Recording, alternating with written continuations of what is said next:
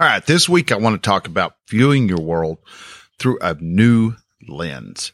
We probably have ran into stuff over and over again. We wonder why we can't seem to get past something. Maybe we always keep reinviting a certain circumstance into our life. Maybe it's you're divorced and you keep attracting the type of woman you don't want in your life, one that's a drama queen, things like that. Or maybe your friends keep walking over you, keep changing, keep using you as a doormat and things like that. Maybe your son's just not paying attention to the things you deem to be important. And so they are always getting themselves into trouble in your eyes.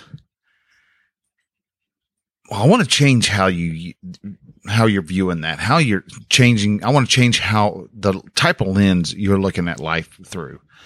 And so we're going to talk about that in this episode 133 of The Relaxed Male.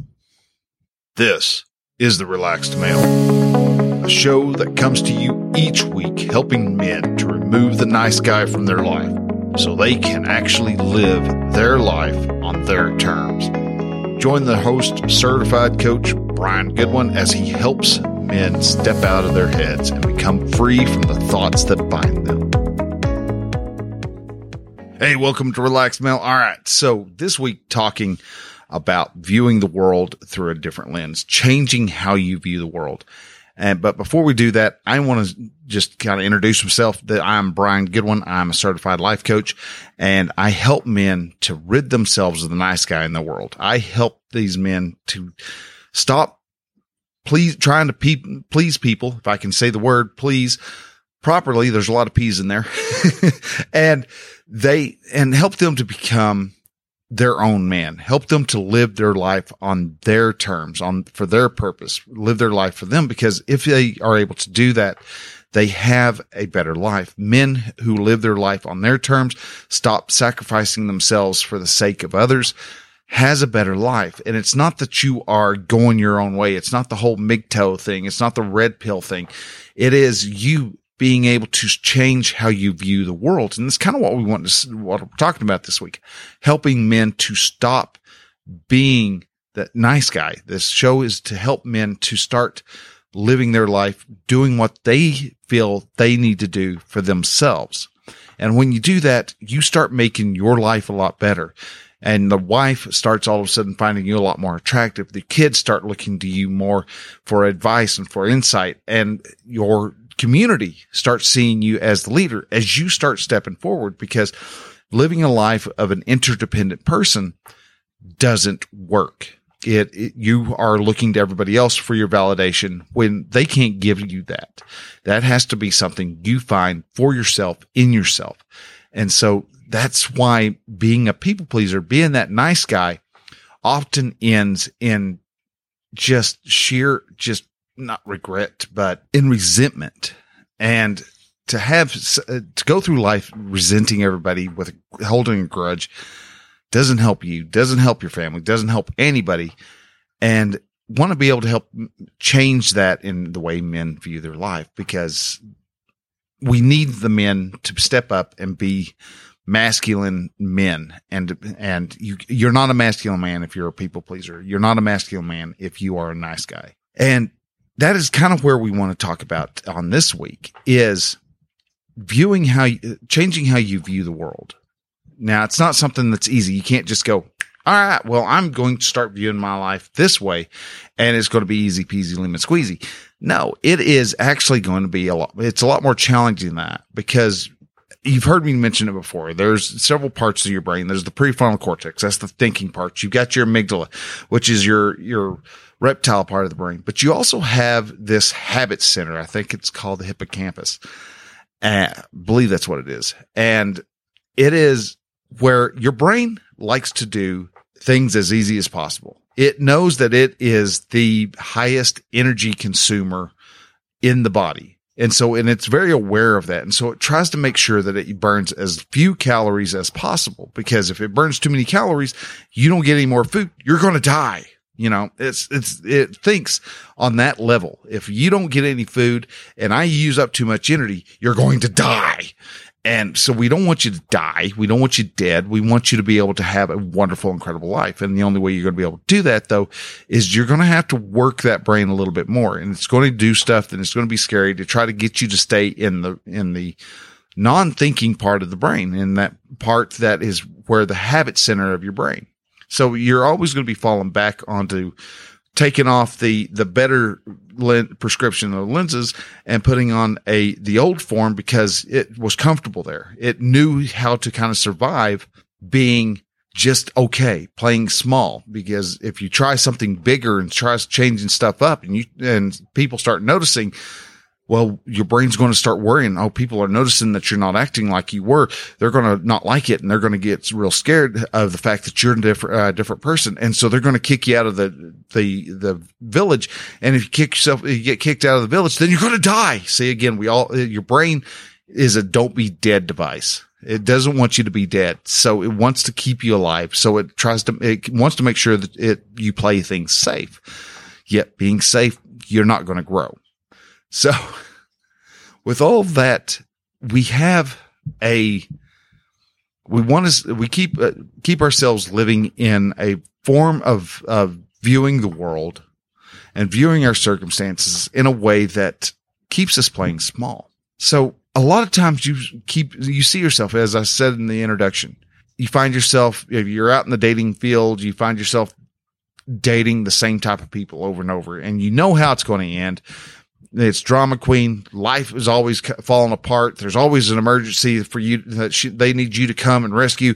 And there's always something going on. There's always this drama. So-and-so's being a horrible person, and they come running to you. And it sounds really good that they want you in that way, that you can come in, you can be the knight in shining armor.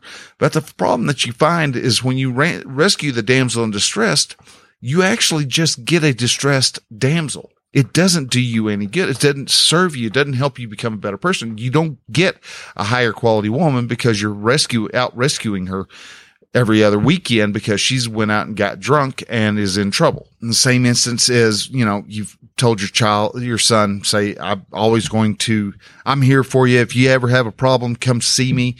Yet whenever he shows up with like a D in algebra, or D in U.S. history, what do? Oh my God. And you start blowing up.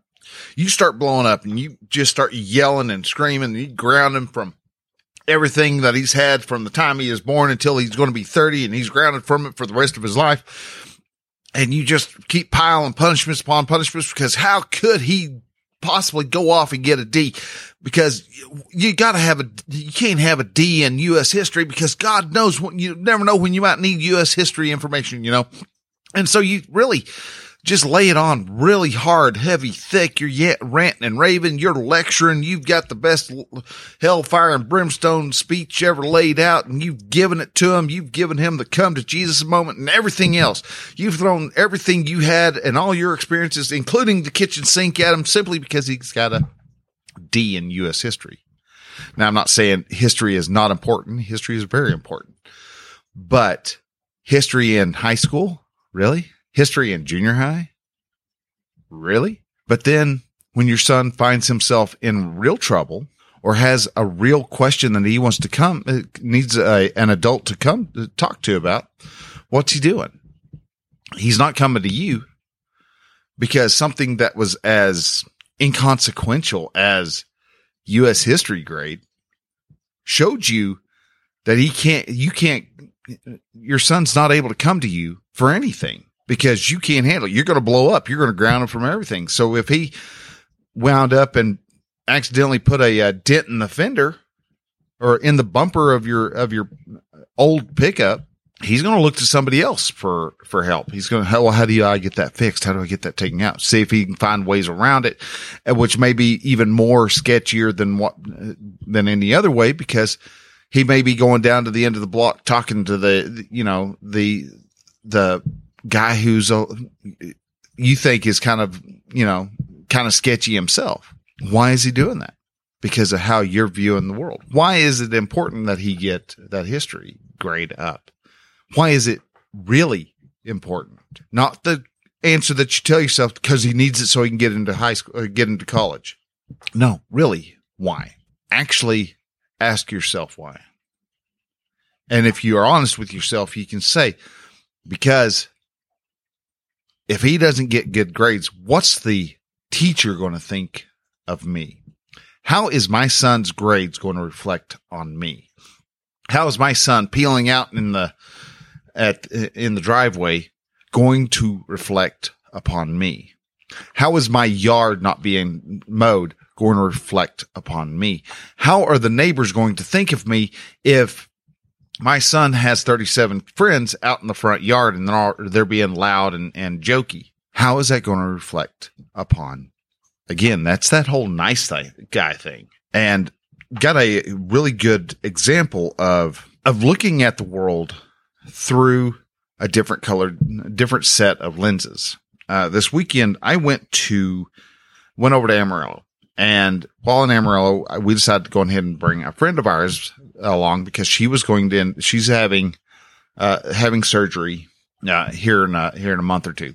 And so our friend, love her dearly, but she is a half glass empty kind of person. It is the worst case scenario. When you throw something her way or something happens, it is the worst case scenario. You know, got a pain in your foot.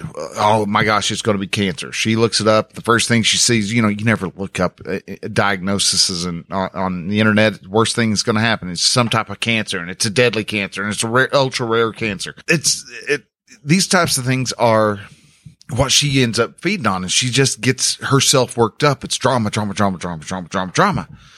And she's a great example of, you point a finger, there's three more pointed back at you.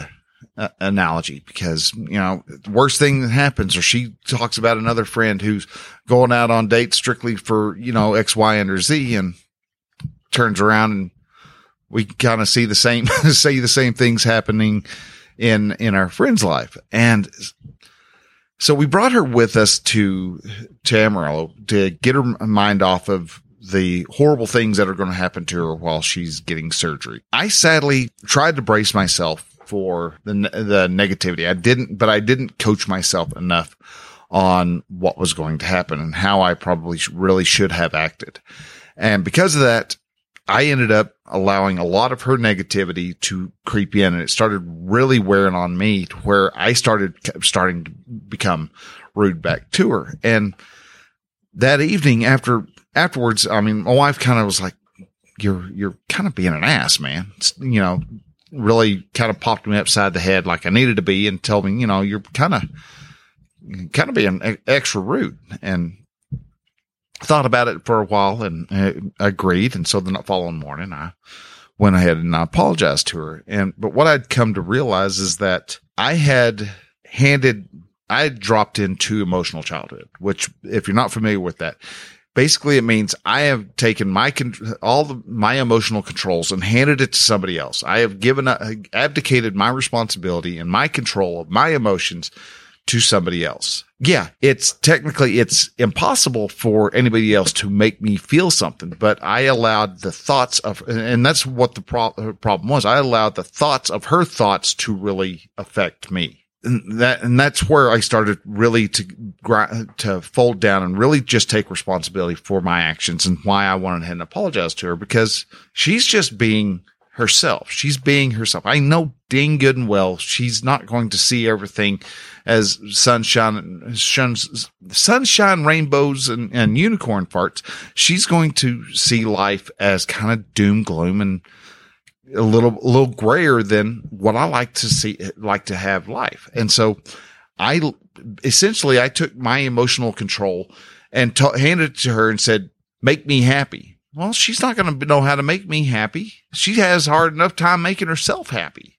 And so I had to change my prescription on how I was viewing life, because I was letting the prescription of what I was doing to really darken my view of the world, darken how things were happening, and really kind of got me into a grunt butt mood. So you can change how you view the world. If you view the world as doom and gloom, if you view the world as in everybody is out to get you, if you view the world as all the women out there are just out to strip men of their wallets and to make their life hell. Well, you know what you're going to find? You're going to find a world where all the women out there are out for just one thing. They want to strip you of your money and make your life absolute hell. If you're viewing the world as if your son you've got the expectation that your son is going to disappoint you and he's just going to be nothing but a teenage alcoholic. Well, guess what? You're going to go through life and you're going to raise your son as if he was a teenage alcoholic, and you're going to kind of essentially be pushing him to that. Law of attraction really kind of kicks in. And all of a sudden, if you're thinking that he's going to be a troublemaker and he's going to make you look bad, well, he's going to go out there and he's going to be a troublemaker and he's going to make you look bad because you're laying out the expectations of what he's going to be. You're viewing the world in that particular prescription of I can do everything I possibly can. I am going to be the victim in this outfit. You're going to wind up being the victim in the outfit because that is how you're viewing the world. If you're divorced from your wife, what if you were to actually stop and view her actions, no matter what they are, no matter how much you think she's working to make you miserable? What if you changed that, thinking that she was just out to get you, to she's just a human trying to live her life with her own sets of thoughts and emotions? What if you could look at her with unconditional love? And that's where the whole, it may seem a little hippy dippy. It's like, oh, look at my wife, through a lens of love. Yeah. Actually, what if you did? Even though she has screwed you to the wall, she has taken you for your retirement. She's taken the house. She's taken the kids. All you got is a mattress and the clothes on your back. How would you show up if you still looked at her and acted like when you first met her, not with lust, but with love? I want you to think about that for a moment. Really sit down, might even pause this podcast for 15 minutes or so, and really think about that. How would you show up to your son if he came to you going, Dad, I got a D? And how would you show up with love? Because when we show up and we start yelling and screaming about what that D really means, we're not showing up with a mind of love. We're not showing up with thoughts of love. We're showing up with thoughts of fear, and that fear probably is broken off into either anger or something similar to that, because again, we're afraid of what everybody else is going to think. And in all reality, who cares what everybody else thinks? You're going to show up and you could be the most healthiest, the biggest, sweetest, juiciest peach in the whole wide world, and you're still going to find people who don't like peaches. So who cares whether the teacher thinks that you're a horrible parent? It doesn't matter. So how would you show up to your son if he showed up and went down? Let me see your report card. And he hands you a report card and see 2 D's, a C, and a B. How would you show up?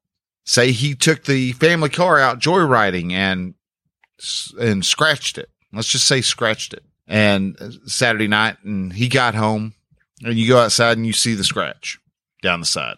How would you show up in that particular moment? Now, a lot of us would show up. We'd be angry. Wouldn't show up because we were with a lens, looking at life through love. We would be going at it as if, oh my God, he could have been killed. Oh my God, what if he was being a nuisance out in the neighborhood? Oh my gosh, what if he killed somebody? Oh my gosh, what if we start coming again? A lot of times we come at stuff through fear. And remember, fear is the opposite of love. And so we show up being angry and yelling and threatening, everything known to man. And we beat our chest and I'm the boss of the house. We yell and scream and holler and everything else. Yet if we were to show up and your son's messed up and you go up to him and you go, hey dude, you want to tell me about the scratch on the car? And maybe he's still, especially if this is the first time you try this, he's thinking you're setting him up for a trap where you're fixing to do a yell bomb for 2 days. He may still want to lie to you. Try to get out of that extremely uncomfortable place to where, I know what my dad's going to do. He's going to kill me. Or like in Fast Times at Ridgemont High, he's going to shit. He's going to kill us. Well, which one is it? Is he going to shit or is he going to kill us? He's going to shit, and then he's going to kill us. He might be something where the kid thinks that's exactly what you're going to do. But if you actually were to show up with love and you were to talk to him and he was to fess up and say, well, yeah, I just wanted to go ride around with Kayla and go around. We went over to Burger King, and when I backed out, I scraped it along one of the light poles. Yeah. You might be a little miffed. Be like, damn it, man. You could still lay down disciplinary actions and you could do it through a place of love. It's like, dude, I know you wanted to go show off for the girlfriend, and I really would like for you to be able to do so. But man, what if something had happened? What if we didn't know you were there? What would have happened? And you could actually have a dialogue with about the circumstance, about what was going on. And you could actually come to them and show up in a mindset or lens of unconditional love. You're going to love them unconditionally. They could be shits to you, and you could still be able to look at them and approach them and have a mind of love. And I know, I get it, guys. You're going, dude, this dude is saying love a hell of a lot. I agree.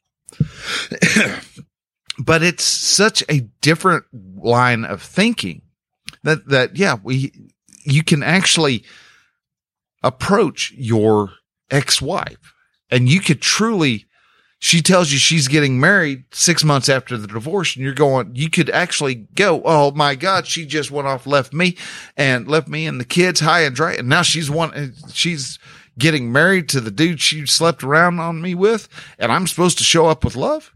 Yeah. Why not? What if you did? What if you did? That's a question, a really good question to sit down and ask yourself. What if? What if you did show up and you loved her unconditionally? You loved her and wished her the best for this relationship. Maybe this is the one. Maybe this is where she will find true happiness. I hear something. He's like, oh, well, I know that ain't about to happen. But what if? What if your son got himself into some type of trouble? Say he got a girl pregnant and he needs to come to you for advice. Do you want him to come to you for advice, or would you rather him go talk to, Tweaker Tim down the street and get advice from him?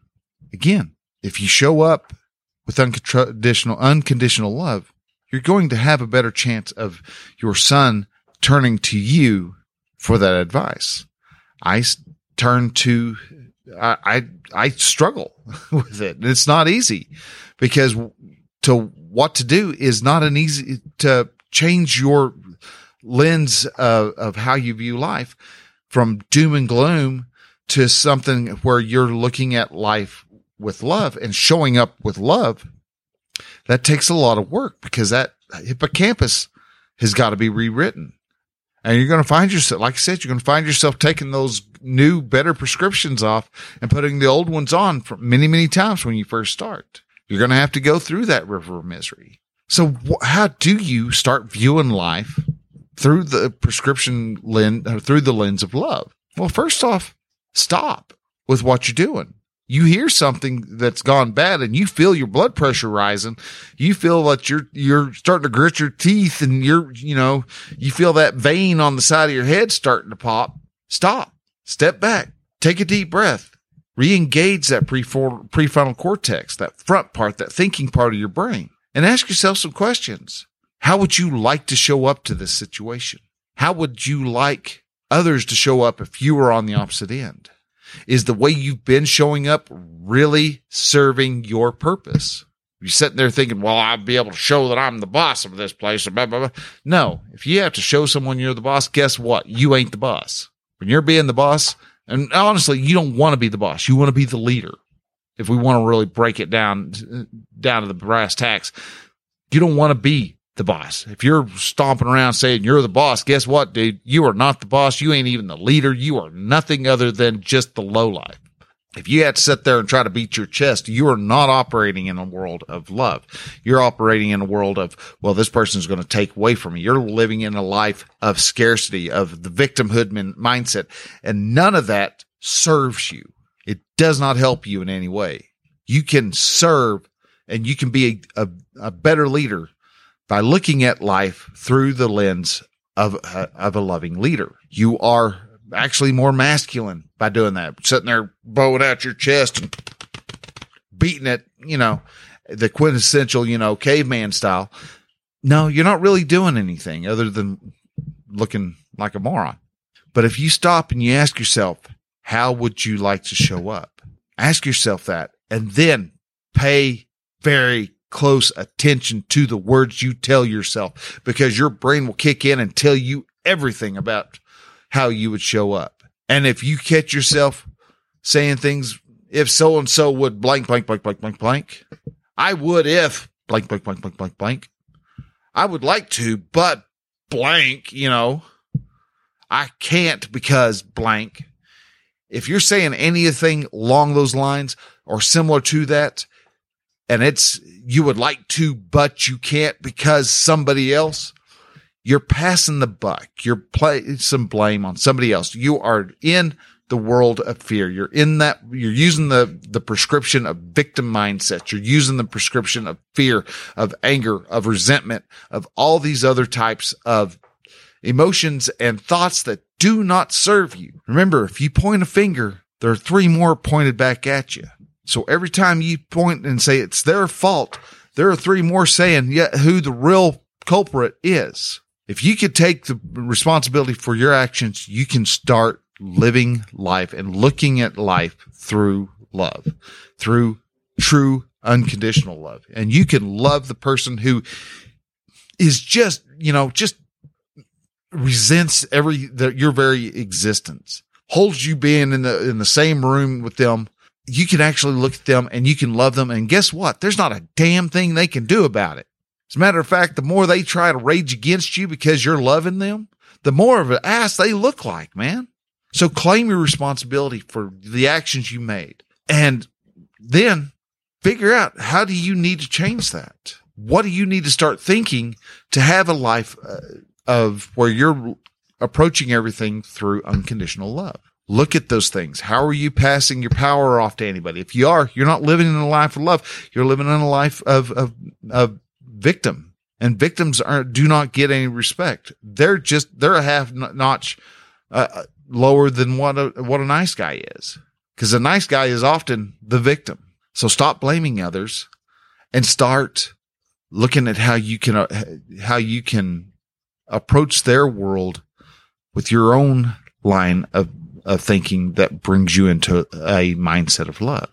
And you can do this. You can change your prescription. If you want to know how and you want help doing this, I've got a way to be able to help you do that. We can sit down and we can look at those thoughts. Our sessions are just like where I'm sitting next to you on a couch and we're just taking your brain out and we're looking at it and going, well, there's a thought. How do you like this thought? Is this thought doing you any good? No? Okay. Well, let's throw it away. Oh, you want to keep it a little bit longer? Okay. Well, then let's set it over here. Do you like this one? And we will pick those thoughts apart and show you, and I will show you which thoughts are serving you and which ones are. Actually, I'm not even going to do it. I'm just going to be asking you questions and you're going to come up with all the answers, which will really blow your mind that you actually knew the answers ahead of time. If you want help doing this, we can sit down. We can we'll spend about an hour and a half with a consult call. And if you call up and you're going, dude, I just want to be coached. Guess what? All right, fine. I'll coach you for an hour and a half and I'll coach your pants off. I will not make it easy on you. I will throw everything I've got at you to help you understand and change the way you think things. But if you want to do that, I've got a link for having a consultation on the show notes here on the page. You should be able to read those if you're using Apple Podcasts, Google Podcasts, even on Overcast. A lot of the sites have them. If they don't, you can just go to relaxmail.com and go to the show notes there. This is episode 133, and I can help you out that way. Now, if anything I said on here helped you out, helped you to change how you see that you're looking at stuff a little cockeyed, and you want to change, realign, get everything lined back up, then share this out. Share this podcast episode out, because we are growing. We're doing a great job. We're improving.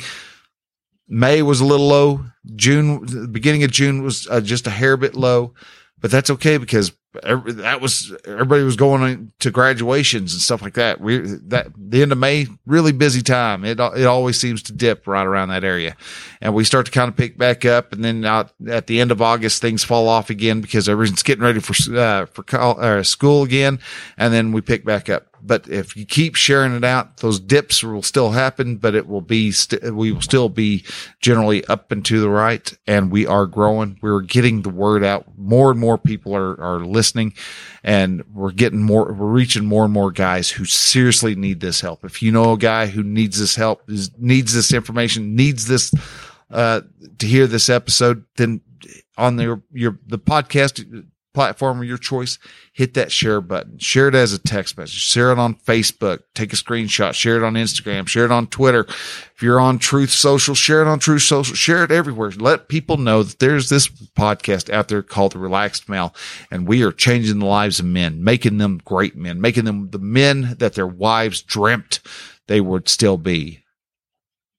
Because you can have the life you want, and you can have a life that is successful and fulfilled. But it's going to take some thought changes. It's going to take a lot of thought work, and that's what I'm here to do. I'm here to change your thought, let you realize that the world is great and the world is wonderful. And yeah, you're going to have some ups and you're going to have some downs, and those downs are just as good as the ups. So guys, with that, I want to thank you very much for listening. You take care. You have a great rest of the week. Get something done, get something accomplished, and we will see you next Thursday. So till then,